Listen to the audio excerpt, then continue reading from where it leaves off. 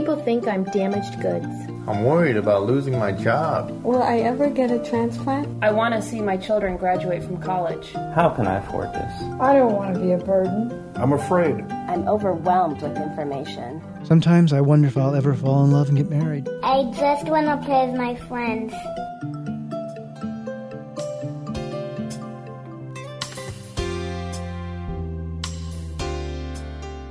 You're listening to Kidney Talk, streaming health, happiness, and hope to the renal community, with your hosts, Lori Hartwell and Stephen Furst. Well, we're back, Stephen. Another week of Kidney Talk. Can you believe it? I can believe it. I think we're just having a fabulous time doing this show, and we're going to be talking about preparing for a kidney transplant today. Right, and but I want to tell you about the show because I've had people now come up to me and tell me how wonderful they love Kidney Talk. I know. I've had a lot of great responses from people, and it's so exciting to hear. You know, at first the show was just a concept, and now it's a full production, and we're impacting people. We're talking about kidney transplants today, and I had a really interesting experience because I went to Las Vegas last week. I was born in Las Vegas. Did you know that? I went to the hospital you were born at. There's a big plaque in the lobby. Oh, yeah, right. It says Lori Hartwell was born here. No, I interviewed 2 hospitals, and they were so different about, the way they did their transplants and everything. And the process and everything. Absolutely. And I chose the one that had the better water fountain. Oh, really? Well, the water fountain? What do you mean? Because I like cold water. I don't like warm water. So you're basing your whole transplant future on if the water's cold or hot? I figured if they can't get the water fountain right, how are they going to get a transplant right? You know what I'm saying? I guess that's a good point. Well, what were some of the other things you learned? The one that I chose was very, very encouraging. And the other one wasn't discouraging. It's just that I felt like I was one of many, waiting in line. Even though they have the same wait time, I just felt the other hospital personal touch was there. So personal. And as a matter of fact, I said, what's the best way to get back to the airport? Should I take a cab? And what side of the street should I catch the cab on and everything? And the transplant coordinator said, well, if you wait 15 minutes, I'll take you to the airport. Wow. They sold me right then and there. I know. I saved $15 on the cab fare. Well, we're going to be talking about preparing for a kidney transplant, and we have a very good friend of mine, an amazing woman. You have good friends? I do have a few friends. I know that's hard to believe, but yes. We're going to be talking to Jackie Harris. Jackie Harris? Jackie Harris. I love Jackie Harris.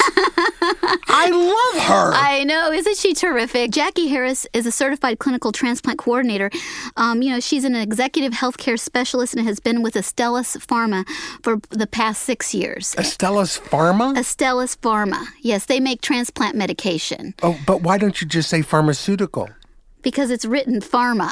And you just read everything that says pharma.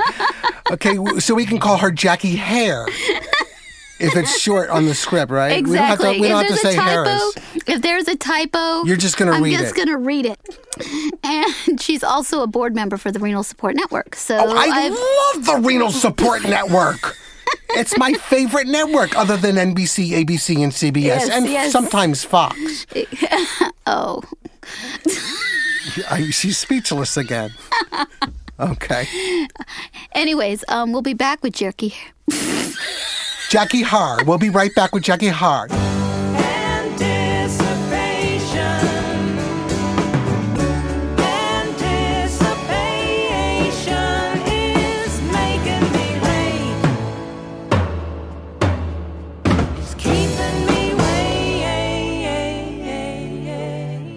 Hi, my name is Jenny Huey. There is a critical shortage of organs.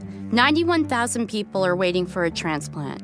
I am one of those people waiting for a kidney like many of you listening. I wait for my transplant coordinator to call me with the good news that they have a kidney for me.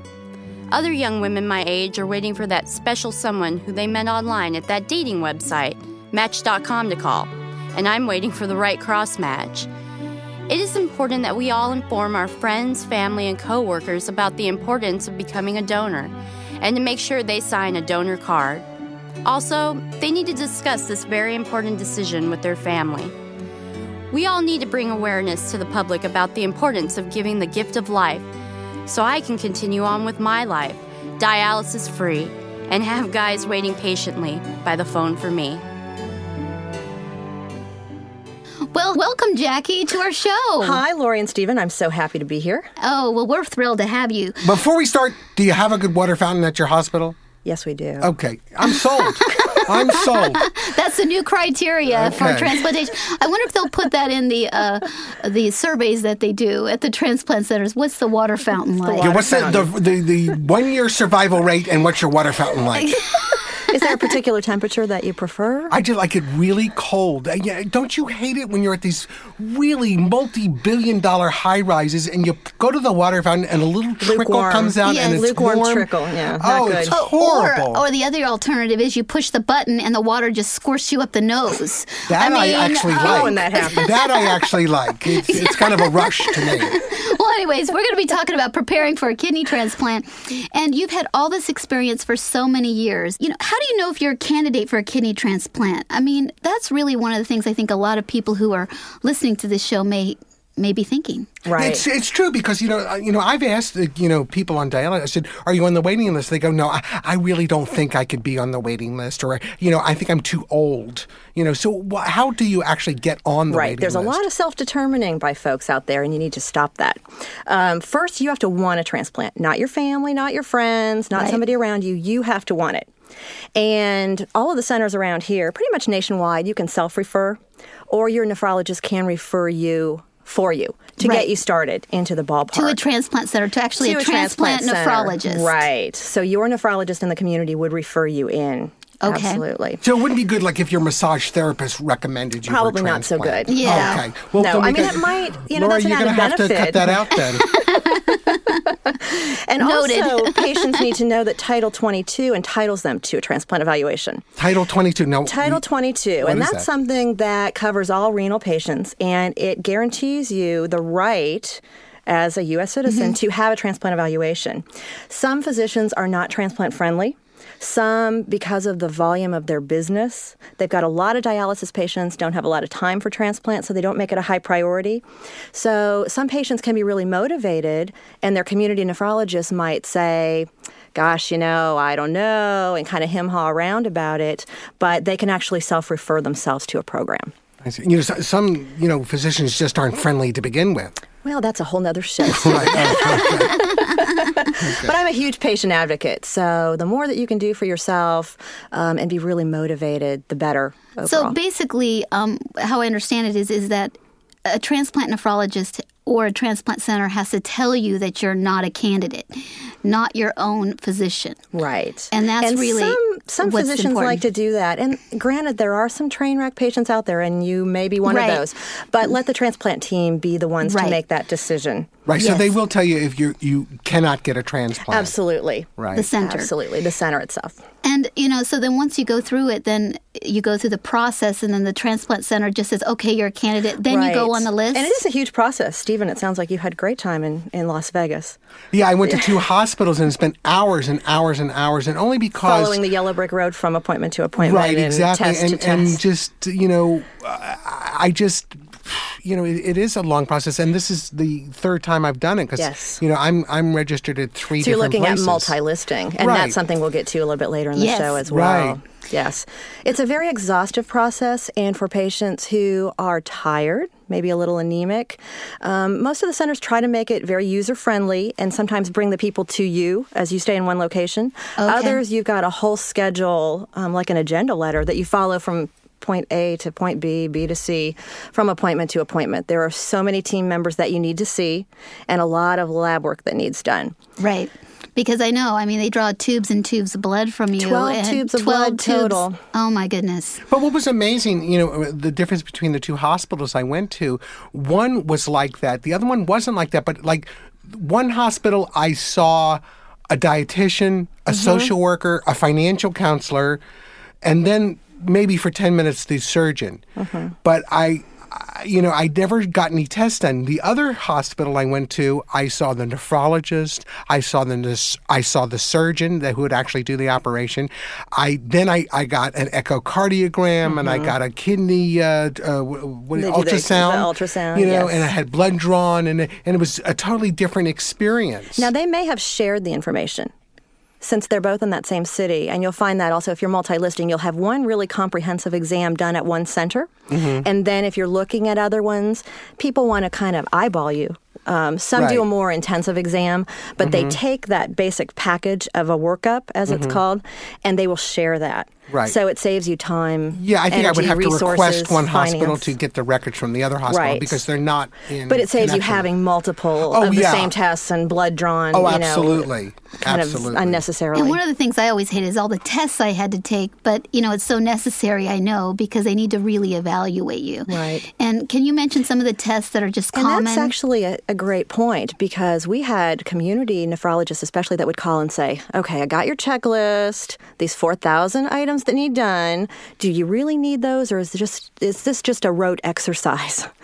And they are very necessary, especially cardiovascular tests, EKGs, treadmills, colonoscopies, things like that are really well needed, and especially as patients age, to have that baseline pre-transplant. Because once you're transplanted, put on immunosuppressants, your cardiovasculature takes a hit. So you want to be as healthy as you can going into it. And it is a lot of steps, and it's a lot of tests that seem kind of fluff on the surface. Right. Why am I doing this again? Exactly. And when you've got doctors even thinking, gosh, you know, do they really need that? And not really knowing the extent of why those tests are needed. We had one case in point where a gentleman who was in his mid-60s, fairly well known in the LA area, went through his transplant evaluation, gleaming. 6 months after his transplant, died. Turned out he had a colon cancer that was undetected. And they had done some tests, but not the full test. Not as full as they probably should have in retrospect. That's my least favorite test, too. So, yeah, it's not one that people line up for. Right, I know. It's a real pain in the... But anyways. It's actually... Now, they passed out Krispy Kremes or something, you know, as an incentive. It's great for diabetics. Perfect. Perfect. But you know, some of the tests are fluff, too. You know what test I hated? I also hated the origami test, the one where they make you do But were you able to do it? That's it was that's a fluff. coordinator test. I don't know what that has to do with kidney transplants. The reason you do the origami test is so you can navigate the healthcare system and the insurance system. Absolutely. And that's if you can follow directions. If you can't follow directions, then... It's true. Yeah.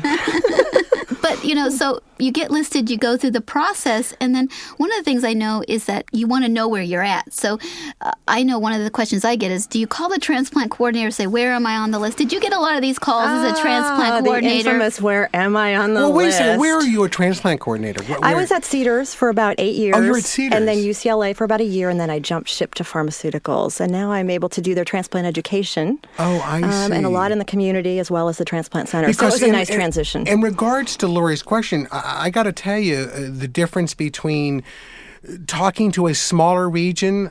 I can get the transplant coordinator to take me to the airport. Right. But you call UCLA, and I don't know what it's like. That's going to happen here in town. It's Cedars-Sinai. I haven't been to Cedars. You may, if you wait till the end of the shift, possibly, after they've done a couple calls and they're headed home about 7:30 at night. But I can't even get my transplant coordinator on the phone at UCLA. It's really I'll call her, difficult. and I'll be lucky if she calls me back in 10 days, and then I've forgotten the question. You know? Sorry to hear that. And it really taints, and people think, gosh, I'm being neglected. A lot of it is patient load. At Cedars, where we were doing about 65 transplants a year, and there were 200 patients on the waiting list, as opposed to the thousands at UCLA, and they were doing about 300. So, for instance, when I was at Cedars, to do 65 transplants a year, it's pretty low volume. You get to know everybody. I pretty much knew the waiting list off the top of my head. Right, you knew the people individually. Almost to the anal retentive point of remembering phone numbers, who their doctors were, things like that. It gets a little twisted. But still, even at 65 a year, at that, as opposed to the hospital I went to. UCLA, when I was there, like I said, I was just there about a year, and I had 400 patients. I was a pre-transplant coordinator. 400 patients is a lot. Right.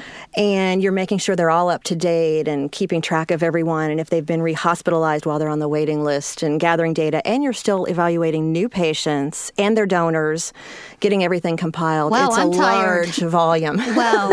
And like I was saying, you know, 65 a year seems a lot. You know, or not a lot, as opposed to UCLA. Right. But I went to, like I said, this hospital in Vegas, and they do 30 a year.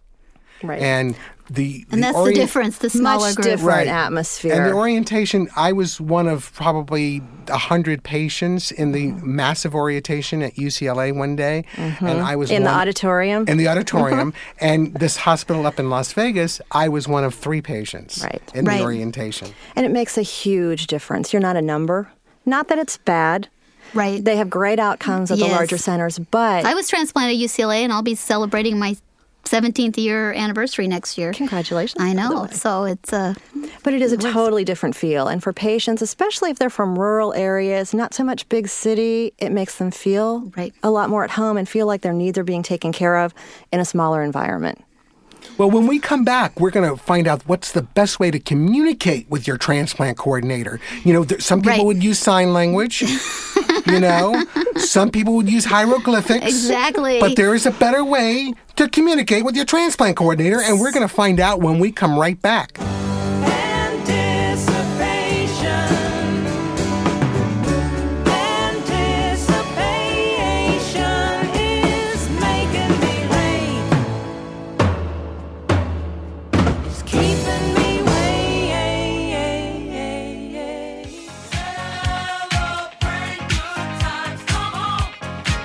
Think back about your high school years, one of the strongest memories people have is their prom. It's their one night to shine, one night to dance the night away, one night to ride in a stretch limo, one night to feel like a star. This January 14th, the Renal Support Network will hold its 8th annual premier event, the Renal Teen Prom. This is the chance for teens to stop thinking about the needle sticks, the PD exchanges, and the constant meds they have to take. For one night, they celebrate their life with hundreds of other teen kidney patients, and the only prescription is, have the time of your life. So this January 14th, join us on the campus of prestigious Notre Dame High School in Sherman Oaks, California. The prom features live entertainment, a renal-friendly dinner, dancing, limo rides, glamour photos, and Hollywood celebrities. And get this, it's absolutely free. To receive an invitation or make a donation to an Evening Among the Stars Renal Teen Prom, visit rsnhope.org or call 818-543-0896. That's 818-543-0896. You've got the power to brighten someone's life. This is your chance to shine like the stars.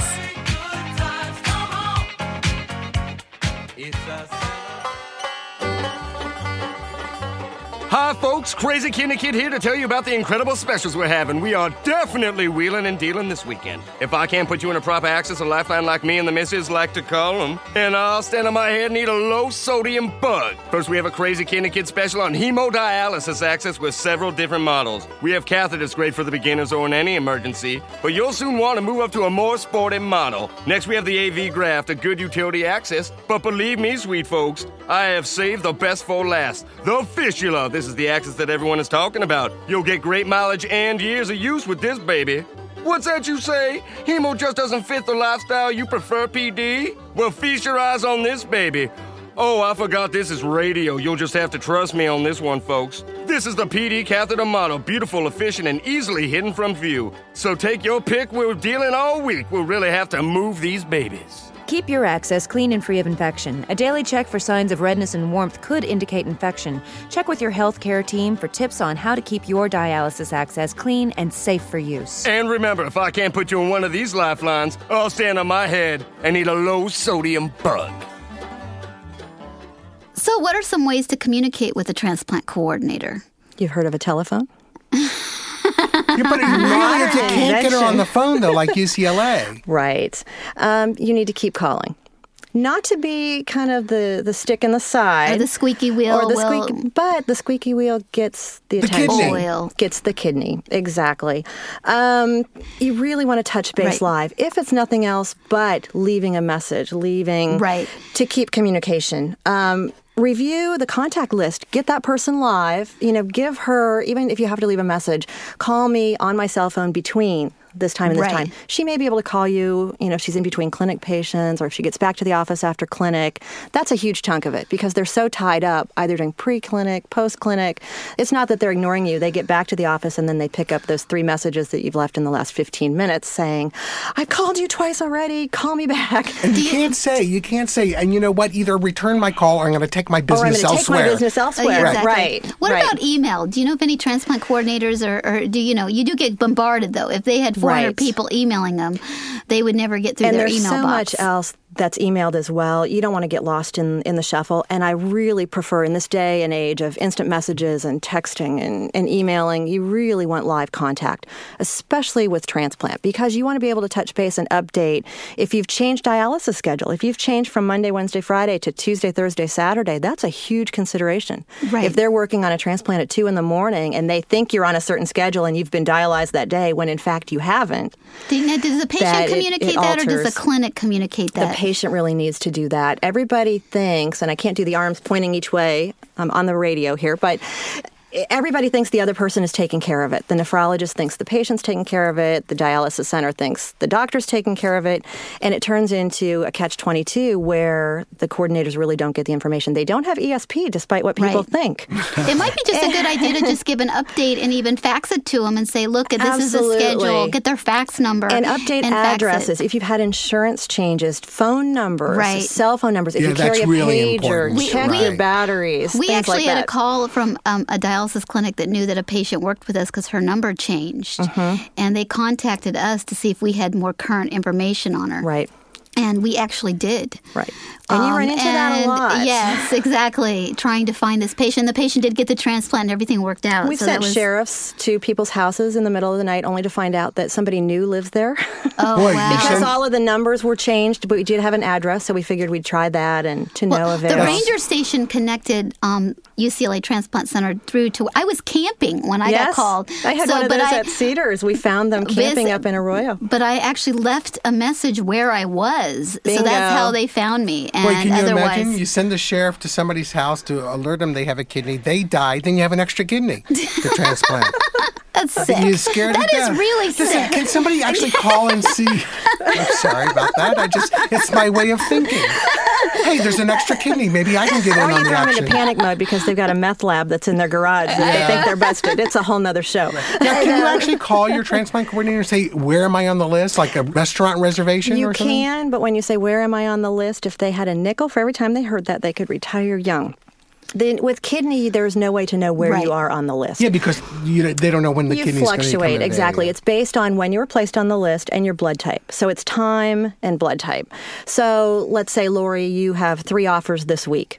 You might come up number 9 for the first offer, number 19 for the second offer, number 4 for the third offer, based on how well you match that particular donor. But when you're getting close to the top... As you're getting closer and the more time that you put in... So you don't leave your cell phone behind or something like that. Right. And I'll tell you, even being number 19, you could end up getting the transplant because the people ahead of you either have moved...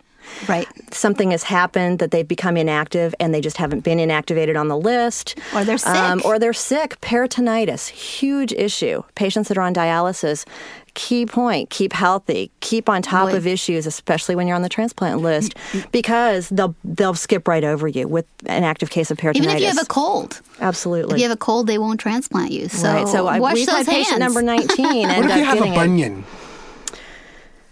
Sorry, there's silence again. Sorry, silence again. Have you ever been asked that question in your I don't think so, Stephen. That's years? a first. It's a first if you have a bunion. Okay, now I've been... Origami and bunions. Okay, right. Note to self. I've been hearing all the risk factors of transplants because people think a transplant is their answer to everything. So I know there are some risk factors. Can you share with us some of those? There are. And first and foremost, to remember that transplant is a treatment option. Right. It's not the holy grail. It's not a cure-all.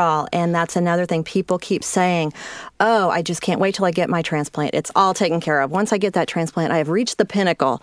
And it's just not so. There are bumps along the road, Lori, as you can attest, and many patients. I've had 3 transplants. My first 2 didn't work. They were tough.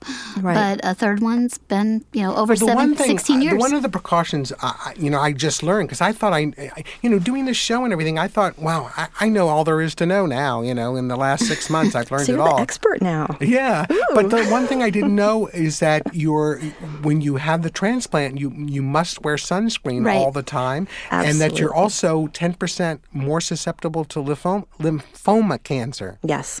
And one of the beauties of transplant now, as opposed to even 10 years ago, with all of the newer drugs that are out and the regimens that they can put patients on, they can so custom tailor for each individual person. It's not a cookie cutter, like you come in and here's what you get. A set cocktail. They formalize it for you based on female versus male, age, because the lymphoma risk is the elderly patients, higher immunosuppression that's used, which kidney patients don't fall into, like the lungs and hearts are really immunocompromised. Kidney patients a little bit less so. But still, you're looking at that cumulative effect. What's your family history? Are you Hispanic? Rates of diabetes, things like that. Recurrent disease. Right. And that's something when you go in for your transplant evaluation, ask your doctor, here's, what my underlying disease is. What's my chance of it recurring with a transplant? You take all these immunosuppressant drugs, which are wonderful, and because they help you keep the kidney, but they also suppress your immune system, which has other impact with your body. And I know one of the things I'm grateful for is that you don't have to take as many steroids, and some people aren't taking any nowadays, and that's a whole other subject. I know, that's the other thing. That's very exciting. Steroid-free. There's a big push for steroid withdrawal and steroid-free.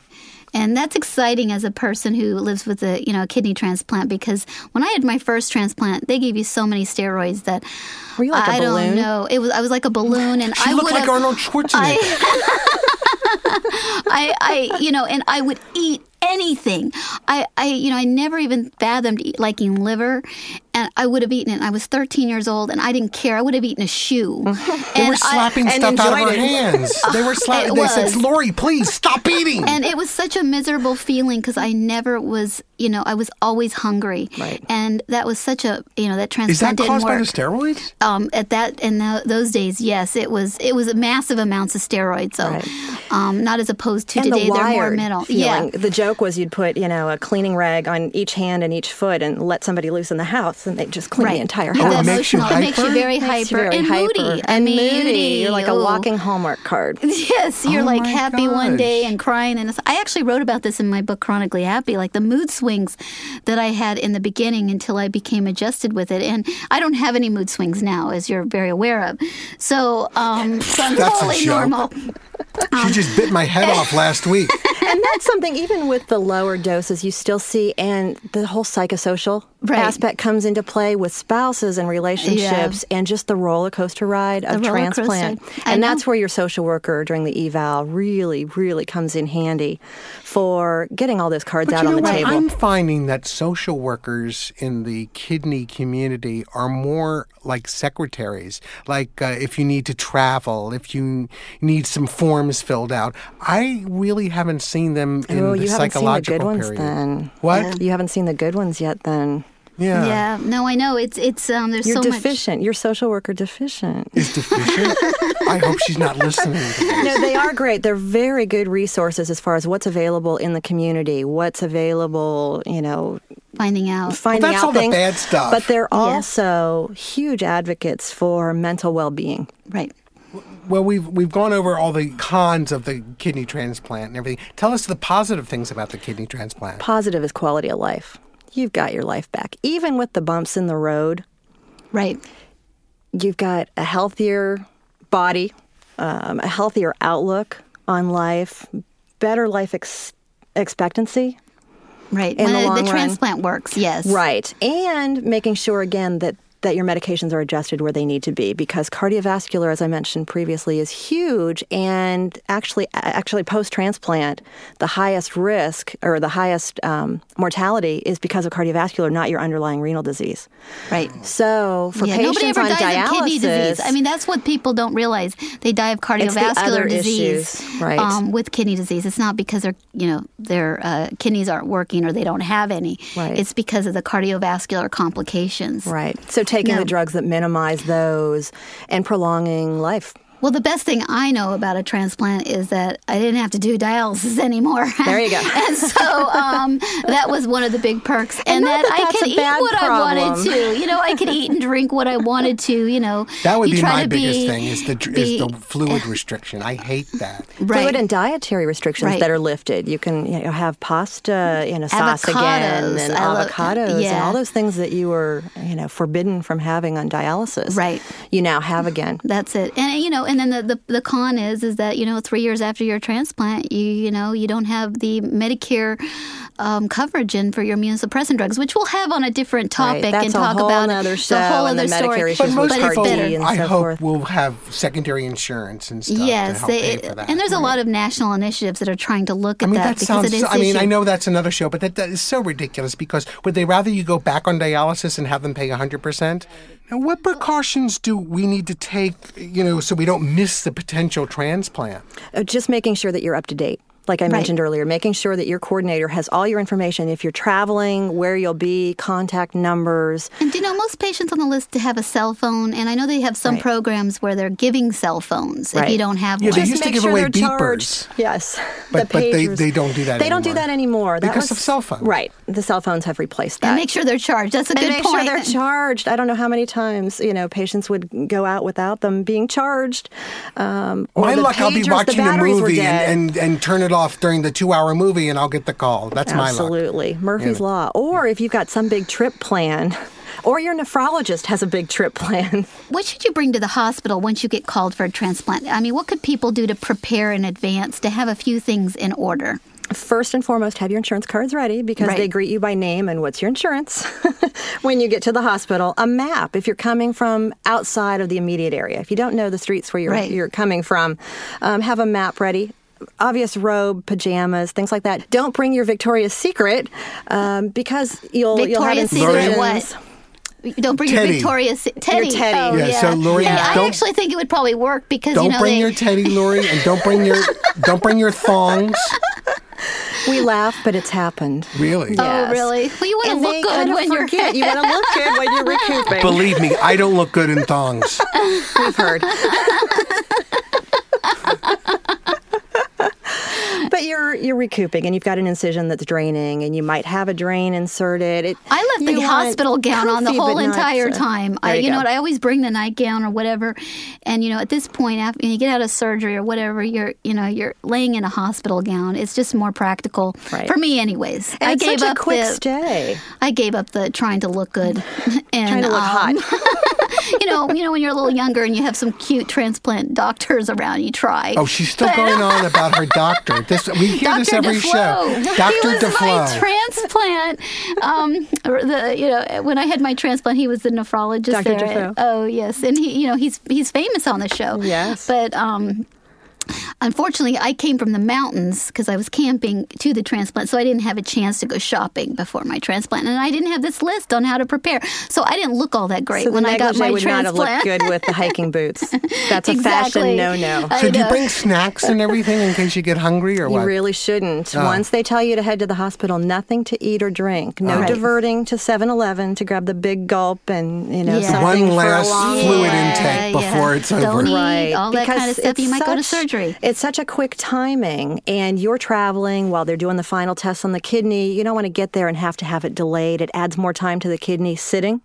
You want it put in, the quicker the better. And that's where dialysis schedules are handy so that they know you've already been dialyzed. You said the kidney sitting. I picture this kidney like in a little director's chair. It's in a little box. Isn't it a little ice chest? It is in a little chest. It's packed in a chest inside a box that's marked with, hazardous, materials, et cetera, which is so great on an elevator as an aside. When you have that box and a few people around and you jiggle it just a little bit, You jiggle the kidney? You jiggle the kidney. No, the box just a little so people think it's alive. Can you imagine? It's a funny, Stephen. Think of this nightmare. They mix up the coolers and they go to put the kidney in and you got a 6-pack of Coca-Cola? It could be a problem. Oh, my God. Unless you really like Coke. And then it's good as a 6-pack and not a whole, just not one can. Well, we've learned a lot today, Lori. I know we have. Anything else that you think people who are preparing for a kidney transplant should know? To have a telephone tree. That's the other thing when you come in, especially a telephone tree in and this isn't a tree, Stephen, like, what is a pine tree. It's a telephone tree. That's where you have one main contact person. And if you've got a small family, it's not as of a big concern as larger families. And usually with transplant, so what if you're like the Osmonds? Right. And they all call the hospital. And they all call the hospital, and they all call the floor or the ICU or the transplant coordinator, and talk about bombarded. So if you designate one person as your telephone tree, all that information goes to that person, and they then disseminate it to the rest of your family and friends so that the patient can recoup and not having to recount the story, press 1 to hear about how I'm doing today and press 2 to hear about how my kidney's doing. Right. It does get a little really repetitive after a while. Helps and cuts down on the repetitiveness. It's the first time I've ever heard of telephone tree. So do you know who's going to be the head of your tree? Who's the head of my tree? Yes. My dog? I think it might be Lorraine. Good answer.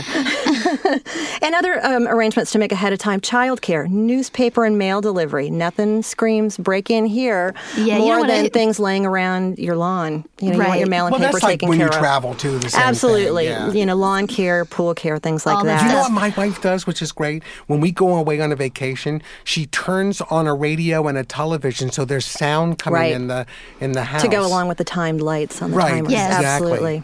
But the only thing with our time lights, it's a clap on, and there's nobody there to clap.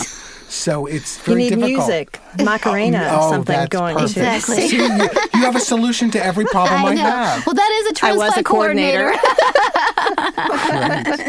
If you'd like to receive information and materials regarding transplantation, join the Transplant Experience Program by calling 1-877-482-7627. When you enroll, you'll receive a free transplant information kit, including a resource journal and your own copy of this video, Sharing the Experience.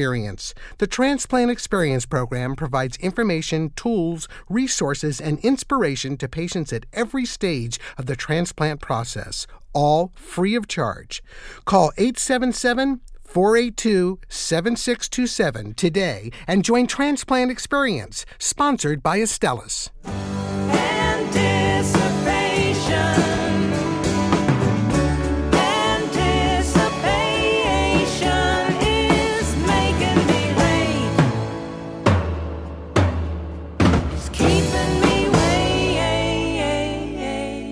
Well, that was really informative, don't you think? Very informative. And you know what? I didn't realize. I read the other day that what is there, like 92,000 people in the United States waiting for a kidney. Waiting for a kidney. Oh, no, I'm sorry. It's not kidney. It's actually all organs. Right. That's right. Yeah, it was all organs, but 67,000. 67,000 was kidney. Yes, and then about 2,400 are waiting for a kidney pancreas, which is really exciting.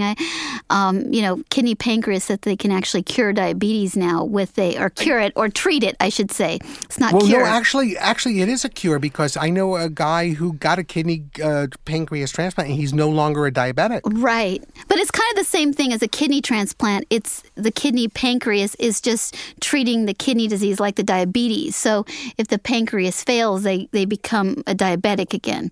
So I think it's actually a treatment, not a cure. Oh, okay. A transplant's a treatment. It's not a cure. I'm actually certain about that. Right. So I'm trying to impress you with my knowledge. Aren't you amazed? I am amazed every time I see you. I'm also amazed that you said that you ate liver. I did. When I was 13 years old, and after the transplant failed, I never ate it again. I really hated it. It's such a horrible My mother food. loves it. My mother loves it. Oh, my gosh. But when I was growing up, we not, had chopped liver, but you kind of mush it up with a lot of eggs and onions and everything. I can't even eat that now. No, I'm just not a big fan of it. But as I said, people listening out there, transplantation has really come a long way. I have seen it. I have lived it and the advancements in it. And my first transplant, I tell you, I'll never forget that feeling of just being so hungry. But I was on massive doses of steroids. And today, they don't use that protocol, thankfully, to all the new drugs that are available to help treat rejection. So that's very exciting. And what was your food of choice? Anything. Really? Anything. I'm serious. You didn't crave it? It wasn't like you're pregnant or something, you craved something? It was just this, I don't know if you have never not eaten for a couple of days. Have you ever not eaten for a couple of days? Not in my life. Okay. Can't you said tell? it, not me. But it's this hunger that you couldn't I've never experienced it since that time, but it was this hunger where you couldn't even concentrate on watching TV or anything else. There was just this appetite. You can get it out, Lori. Yes. I mean, I'm getting hungry thinking about it. And well, so, we better stop talking about this. I know. And then I was going through rejection, so they were really pushing a lot of meds on me. Rejection from the kidney, though. Yeah, it wasn't. People weren't rejecting you, though. No. But I was probably being rejected at dinner because I ate all everybody else's food. Well, people were just afraid to put their arms and hands close to your mouth. It was just the worst feeling. Well, I'm glad it's calmed down now. I know. I've been to lunch with you, and you eat like a lady. I behave myself. You do. Thank you. You eat like a lady. You share the hors d'oeuvres. And, everything's cool now with you. We can control our own destiny. We can take charge of our health and ask questions about our medical options. We can form partnerships with our healthcare team. We can take steps towards self-improvement. We can be sensitive to the impact of our disease on our family. We can sing, dance, laugh, and enjoy our lives. We can appreciate today and look forward to tomorrow. We can help and support our fellow patients. We can pursue our hopes and dreams. We can make a difference.